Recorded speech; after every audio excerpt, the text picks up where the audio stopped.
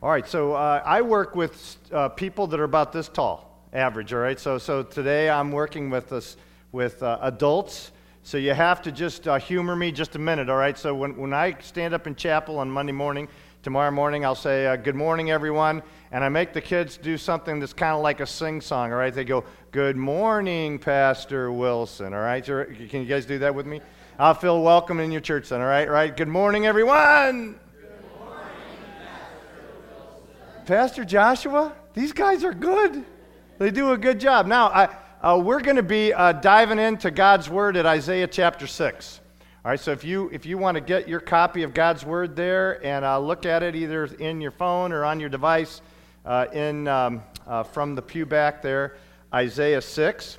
I've had a little technical difficulty with what I sent over for up on the screen, so you have a thing that looks like this in your bulletin if you are a note taker. So you can take notes down and kind of create your outline here. But I want to start by just asking this question. Does God still speak in 2018? Does he speak? All right. Well, then here's the cool thing is he could speak this morning.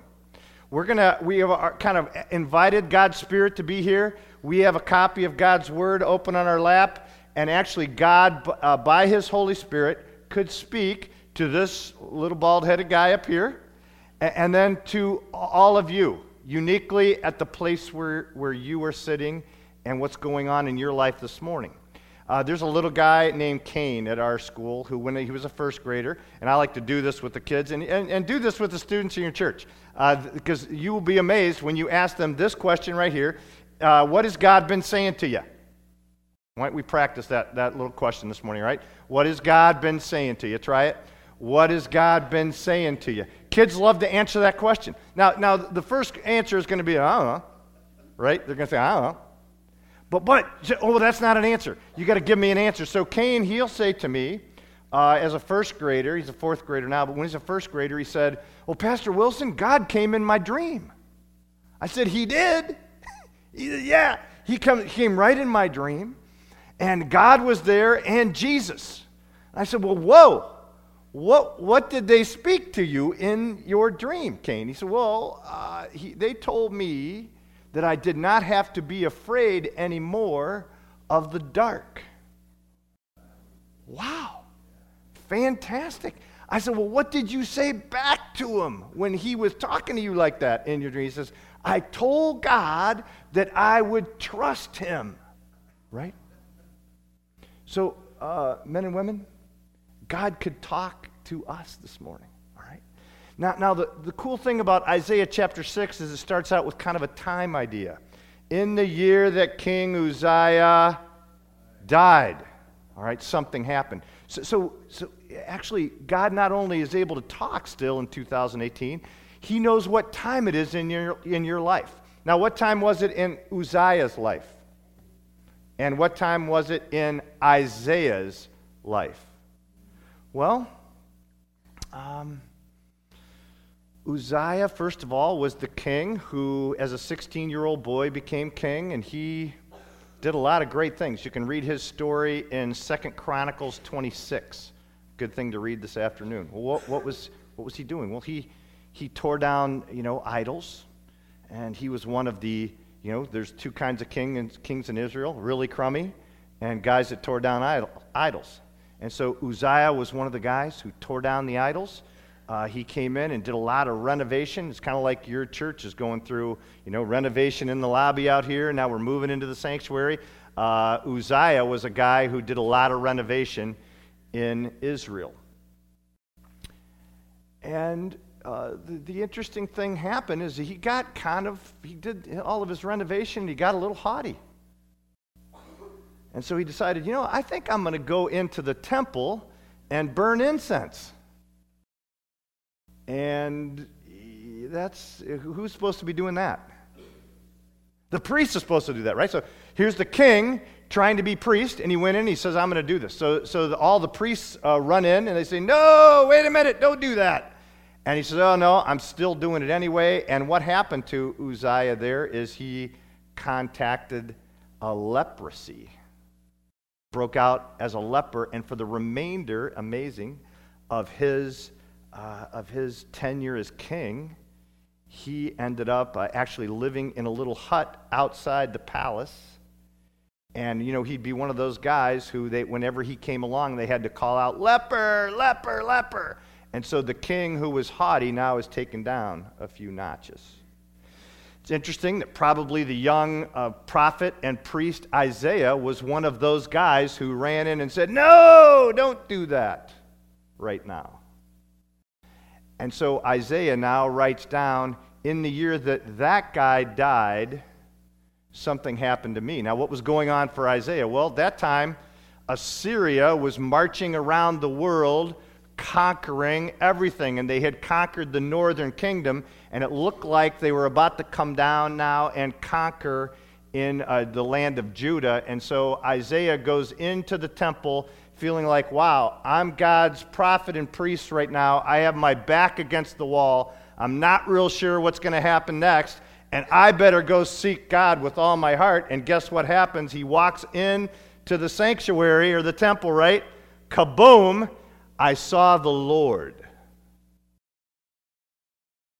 So at that moment where he felt like his back was against the wall, he saw the Lord. Now, the Lord is seated on something. Does anybody remember? It's up here on the text. He's seated on a throne. So what kind of a job does a person have who is seated on a throne? They're king. So this is interesting. Isaiah had seen a king in the temple who ended up with leprosy, but here is a king on a throne in the temple without leprosy. And he is high and lifted up, and the train of his robe fills the temple. So if Isaiah tries to run over into this corner, he's still under the train of the robe. If he tries to run up here, he's still under the train of God's robe. If he tries to run back there, he's still under the train of God's robe. In other words, God's sovereignty is over everything. If you believe that, say amen. He's involved in everything that Pastor Joshua prayed about this morning. Every single one of those things. I experienced this one time while I was traveling between Mississippi and Ohio, which I did a lot of times, because my family was still in Ohio while I lived in Mississippi.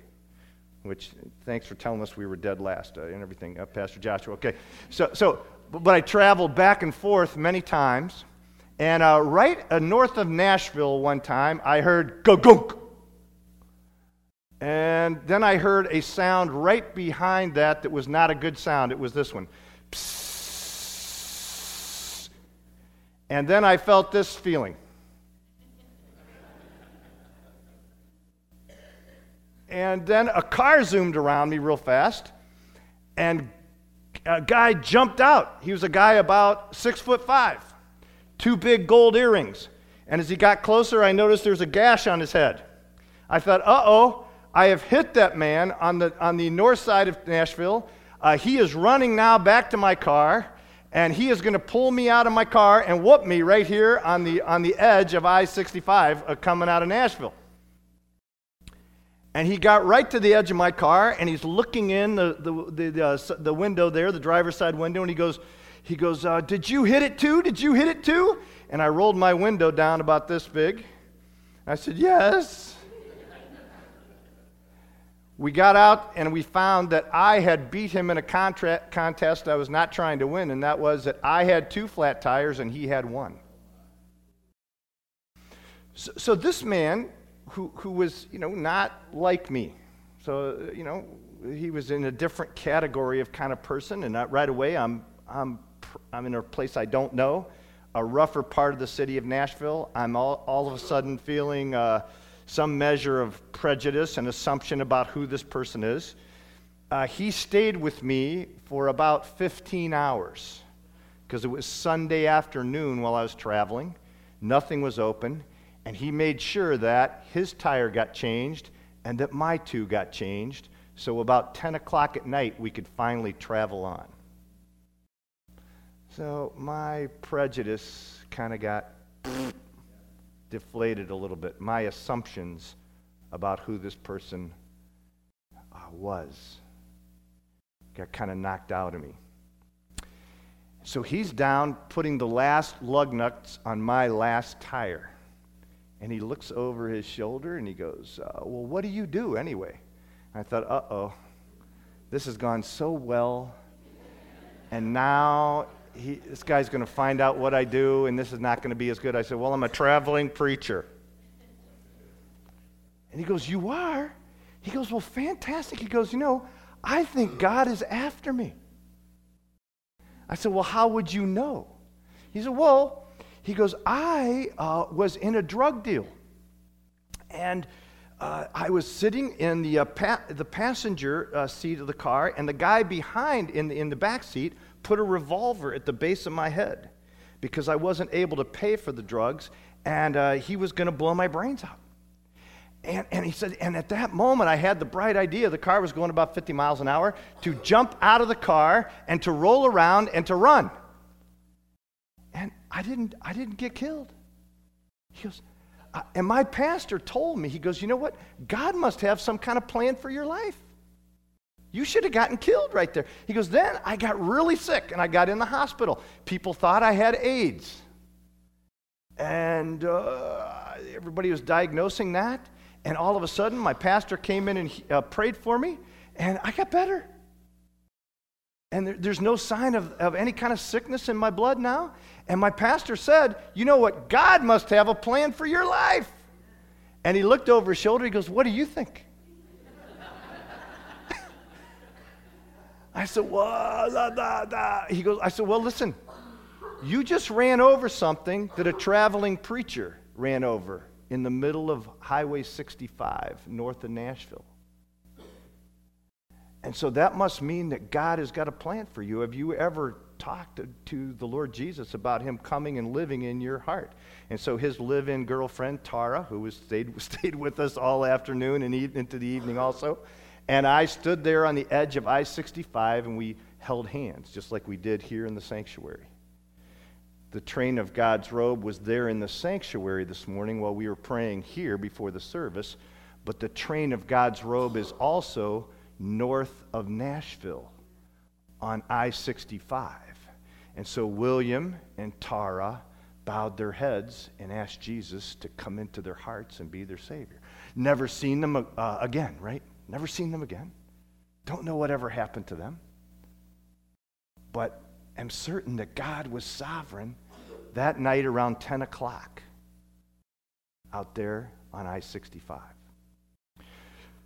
So the train of his robe filled the temple, but also there's some other things. And I just think, Pastor Joshua or Pastor Doug, they feel like, there's things going on in the congregation one morning, and there's things that we need to pray about. And so they come in here, and they walk through one of these two doors here, and all of a sudden, this is a very visual, very remarkable vision that Isaiah gets.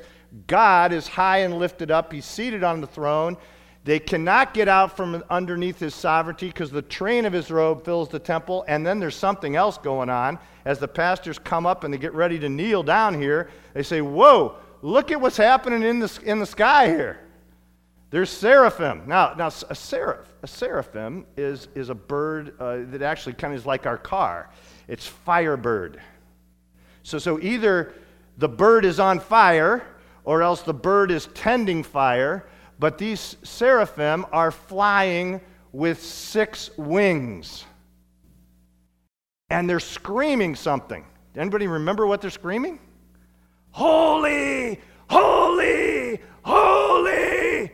Wow, that would wake up Pastor Doug or Pastor Joshua coming in to pray. The whole earth is full of his glory. So fire in Scripture has typically to do with the burning off of sin and the idea of us becoming pure in the presence of God. And so here are these firebirds screaming. I want you to visualize this. You come in at a moment in time, and you walk in this sanctuary, and God is high and lifted up. He's seated on a throne. He's sovereign over your life. birds are flying and screaming, "Holy!" And all of a sudden, the doorposts and the beams and the threshold starts to shake. God is not just pure, he's not just sovereign, he is almighty. Charlie was leading us in singing that this morning, right? Almighty Lion of Judah. Powerful, omnipotent God. A lot of times we walk into the sanctuary and we just kind of skip in and we talk and it's a good time of fellowship. But listen, when we sing, Spirit of the living God, fall afresh on me, right? Wow. He's almighty. And there should be that remarkable sense of reverence and awe in the presence of an almighty God. Amen? Amen. Now, so there's the vision that Isaiah had. And the question for you and for me is, how would we respond if that's what we saw coming in this morning? What would you and I have done? And so that's why right now this is a weird thing to do in the middle of a message, right? But we need to pray in the middle of the message. Because Isaiah is going to have a response. We're going to see his response. And it's interesting. Isaiah is probably one of the best men on planet Earth at that moment. Prophet and priest of Almighty God. And he has a response. What would you and I have done? So, we're going to close our eyes for a moment, catch this vision, because this is what the Word of God tried to help us do, is to create a vision in our minds of what this picture might have looked like. And I'm going to step down because I'm with you in this response. And we're going to take a moment. Lord, I'm seeing you high and lifted up. You're sovereign in my life. I'm seeing that you desire purity in the inmost place. And I understand that you are almighty. And I am in your presence. And this is what I hear you saying. And here is my response.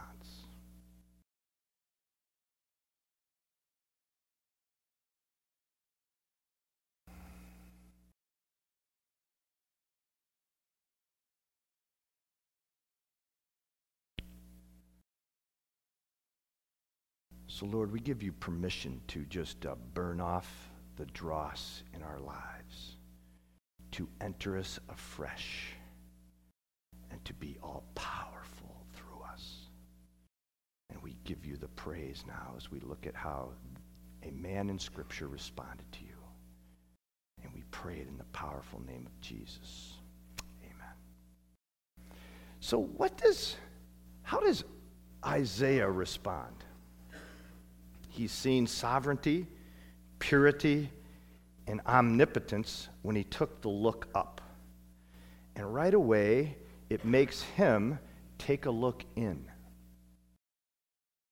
So he's going to look inside. And his first word is, whoa! Whoa! And this is not like, oh, whoops. Or, whoa, Nelly. This is woe. I'm a sinner. I'm a man of unclean lips. I live among a people of unclean lips. And guess what? My eyes just saw the Lord God Almighty. He is sensing that in his response is only one thing, is I'm about to be fried alive here. He may feel a little like that man in Parma many years ago who decided in his wisdom to roof his very highly pitched roof. And he was on the back side of the roof, and he said, I probably need to tie myself off in some way so I don't slip and fall down. And I've got to find something heavy on the other side of the house. And he found his automobile. I can see some of you were thinking already. So he's on the back side of his house. His wife comes out, gets in the automobile, decides it's time for groceries. He feels a little bit of the slack go out of that rope. He begins to run up the backside of the house, and he shoots up over the house, and now he is airborne. And what is he thinking right there? I did something very stupid. I can't believe this. I'm about to die. And he's saying, whoa, right? At that moment. Now, unbelievably enough, that guy did not die. He was broke up pretty bad. There was probably a pretty interesting conversation at the hospital. But when Isaiah looked in, he realized there's a problem. Now, what is this deal about the lips and this, my lips and their lips? And here's the Hebrew understanding, okay, and Jesus understood this really well, is that whatever comes out of the mouth proceeds from the heart. Do you remember this story about Jesus? So his disciples were not washing their hands quite the way the Jewish leaders wanted to wash their hands, and Jesus says, wait a minute. Don't worry so much about what's going into your mouth and whether that was touched by clean hands, but be pretty concerned about what's coming out of your mouth. Because what proceeds from the mouth comes out of the where? Out of the heart. And so here's the thing is, not only is Isaiah understanding, wow, wrong words might have come, so I could have sins of omission or commission, but I also have sins I have a sin, singular, that is dispositional, that I got a wrong heart. Something's got to happen at the point of my heart because I'm in front of God. And men and women, and back to me, right? When we're standing in God's presence, we're going to sense when we look in that He'd like to do something to transform the heart of people. He'd like to change our heart this morning. He'd like to do heart surgery and have everybody go out different this morning because we were in His presence. And so this is the classic problem, right? That's your next little line there, the classic problem. It's a person who has sinned. Now, this is an interesting one among elementary kids, right? So I look down in my first rows in the elementary school, the kindergartners and the first graders are down there. So I said, who has sinned? I'll say this to them. Who has sinned? And say, well, they know the verse, all have sinned, right? So I said, okay, all. So say, all means all. Let's try that this morning, right? All means all. Wow. Then I asked this question to the kindergartners and first graders. Does that mean Pastor Wilson has sinned? And they give me this look right here. They go,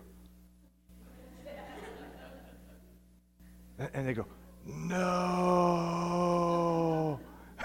that couldn't be. That can't be. Pastor Wilson couldn't have sinned, right? I said, no, that even means Pastor Wilson and Pastor Joshua and Pastor Doug and Pastor Charlie, right? The people you see up here, all means all. All means all. And so all of us are in this condition where we need transformation at the place of our heart. And so that's the classic problem, and we're standing in front of Almighty God. Now, what is the solution to the classic problem? And who has that solution? And so Isaiah doesn't look like he's got a good solution. He says, I am undone. It's like my friend who was the pastor, and he got up in front of the United Methodist Women one time for a conference, and there's a whole ballroom of them, and he had gone into the men's room to just check himself over right before the message, and he made sure he was all good and everything. And he came out and stood in front of them, and the first rows down here started laughing. And his shirt tail was sticking out of his zipper, and he says, "Woe is me, I am undone," right? And because they were laughing at him, he said, "I'm not saying anything funny right now, but they're laughing." So woe is me, I am undone. But there is not a good solution at that point, right? He had to turn his back and zip himself up and turn back around and give his message. Didn't have a solution. And I want to say, at the point of losing his life, Isaiah didn't have a solution. God had a solution. God has a solution for us. And that solution goes back to, and we sang it so wonderfully this morning, Lion of Judah, right? God is almighty. Lamb of God, slain from the foundation of the world. God's sacrifice is already laid out in that room. Interesting. And one of the seraphs says they're going to fly down and get a coal off of the altar of sacrifice. One commentator, one of my friends, actually says, well, that's a piece of lamb's flesh. The lamb slain from the foundation of the world. The seraph goes down and applies that coal to Isaiah's mouth, which actually, because, again, mouth connected to heart, right? Now he's saying, oh, wow, transformation at the place of the sins committed, forgiven, and at the place of the heart, now purified. Your guilt is taken away. Your sin is atoned for. Now, have you ever felt guilty? I know. Let's raise our hand. No, yeah. Whoa, boy. When you feel guilty, I always feel like I'm in a straitjacket. Yeah, I said the very dumb thing to my wife on the way out today, and then I just walked away and got in the car and drove to work. And now I'm guilty all day, and I do not feel unguilty. I don't feel out of that straitjacket until that coal is applied and my old heart that says, well, she deserved it, is changed and melted inside of me, and I have to go back and say, you know what, honey? I am a complete buffoon. I just have to tell you that I am so unbelievably sorry about what I said this morning. And I want to ask you if, and I don't blame you if you can't, but I want to ask you to forgive me. And at that moment, right, the straitjacket comes off at least a little bit because of the transaction of forgiveness. Jesus died at the place of a cross so that those kinds of conversations could even take place. You know, we don't really forgive anybody for anything, just to be honest, unless we become identified with the Lamb that was slain from the foundation of the world. And we get on that cross and we say with the Apostle Paul, I have been crucified with Christ. And I let go of that old hard husk around my heart and I say, would you please forgive me?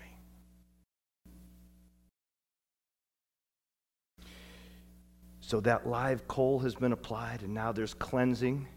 Guilt is taken away and sin atoned for. I like that word atone, don't you? If we take it apart, while it means that in the Old Testament sin is covered. I like that I like that just to take it apart in the English and say at one. So I was separated from that one who was high and lifted up. There was no way for me to be in relatedness to him in any way, shape, or form. And because there was a lamb slain from the foundation of the world, I actually could be brought into a oneness with the person of Almighty God. You and I could be at a oneness. Guilt taken away, sin atoned for, and then this wonderful little section of the rest of this passage here, it comes down to verse 8. Oswald Chambers says that this is the God zone, and that God has constantly been saying, who shall I send? Who could go for us? Whom shall I send? Whom can go for us?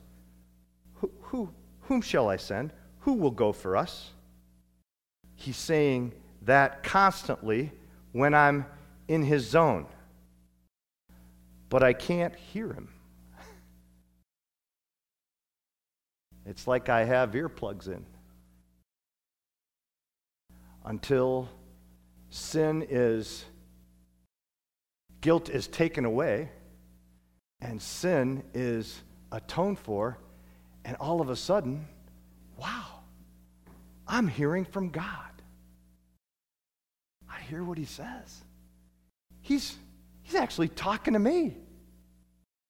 It's like Isaiah has entered now fully into not just the vision, but he's turned on the volume. And he just doesn't see the subtitles down there. He hears the voice of God.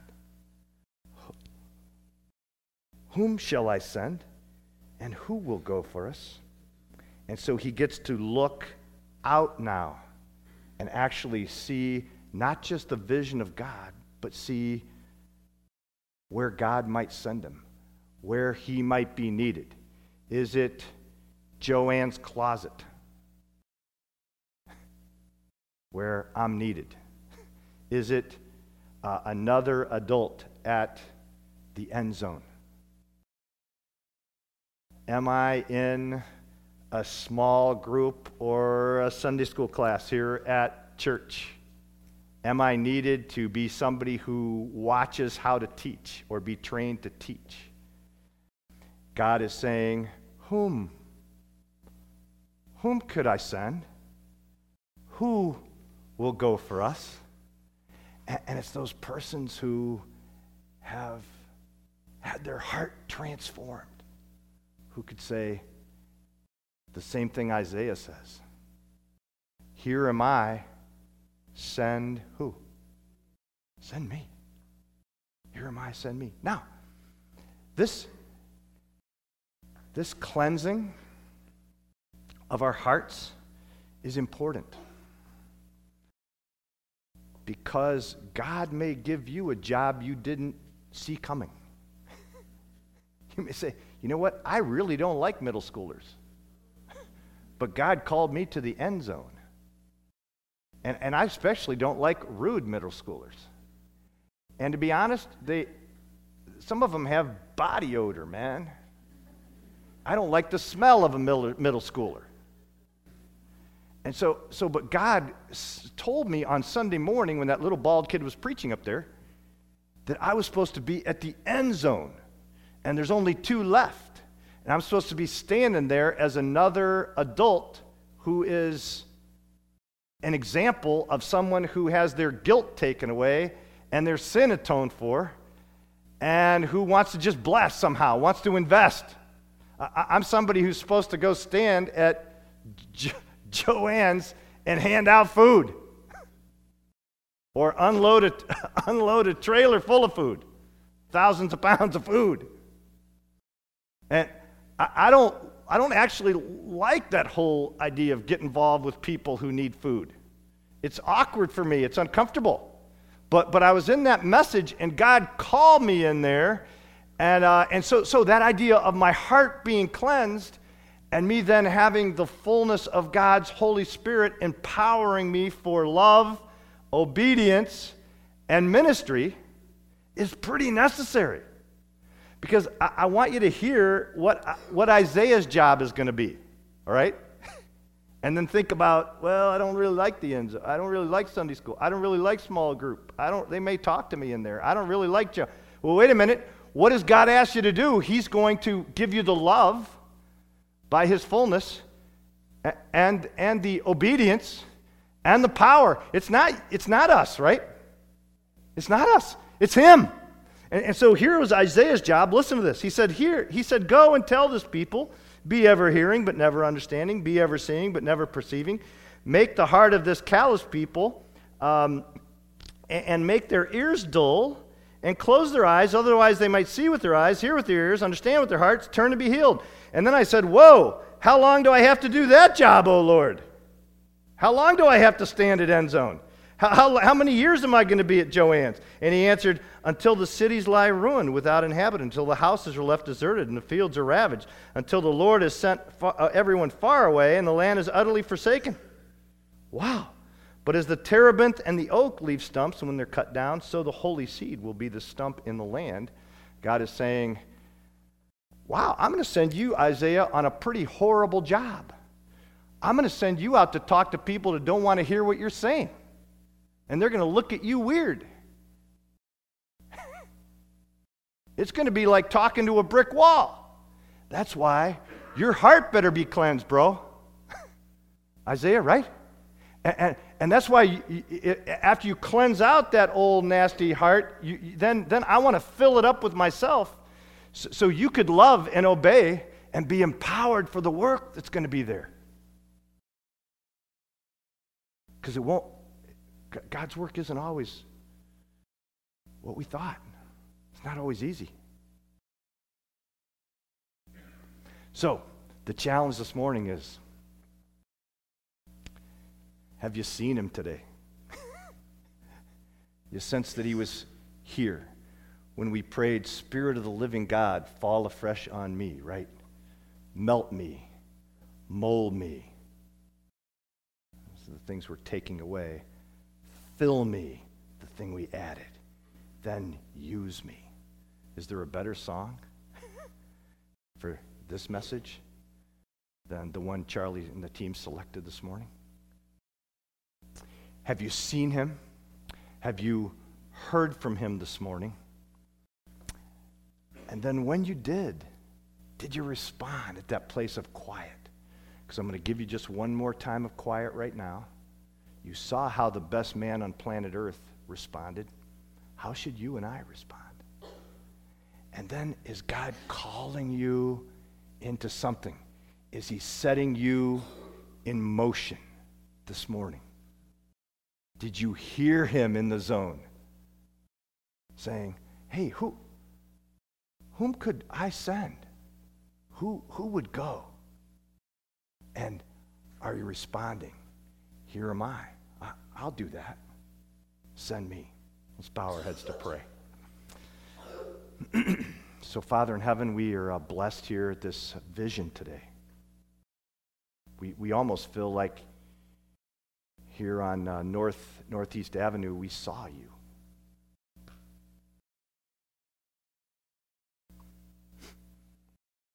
We don't want to walk away, though, today without allowing you the full work that you want to do at the place of our heart.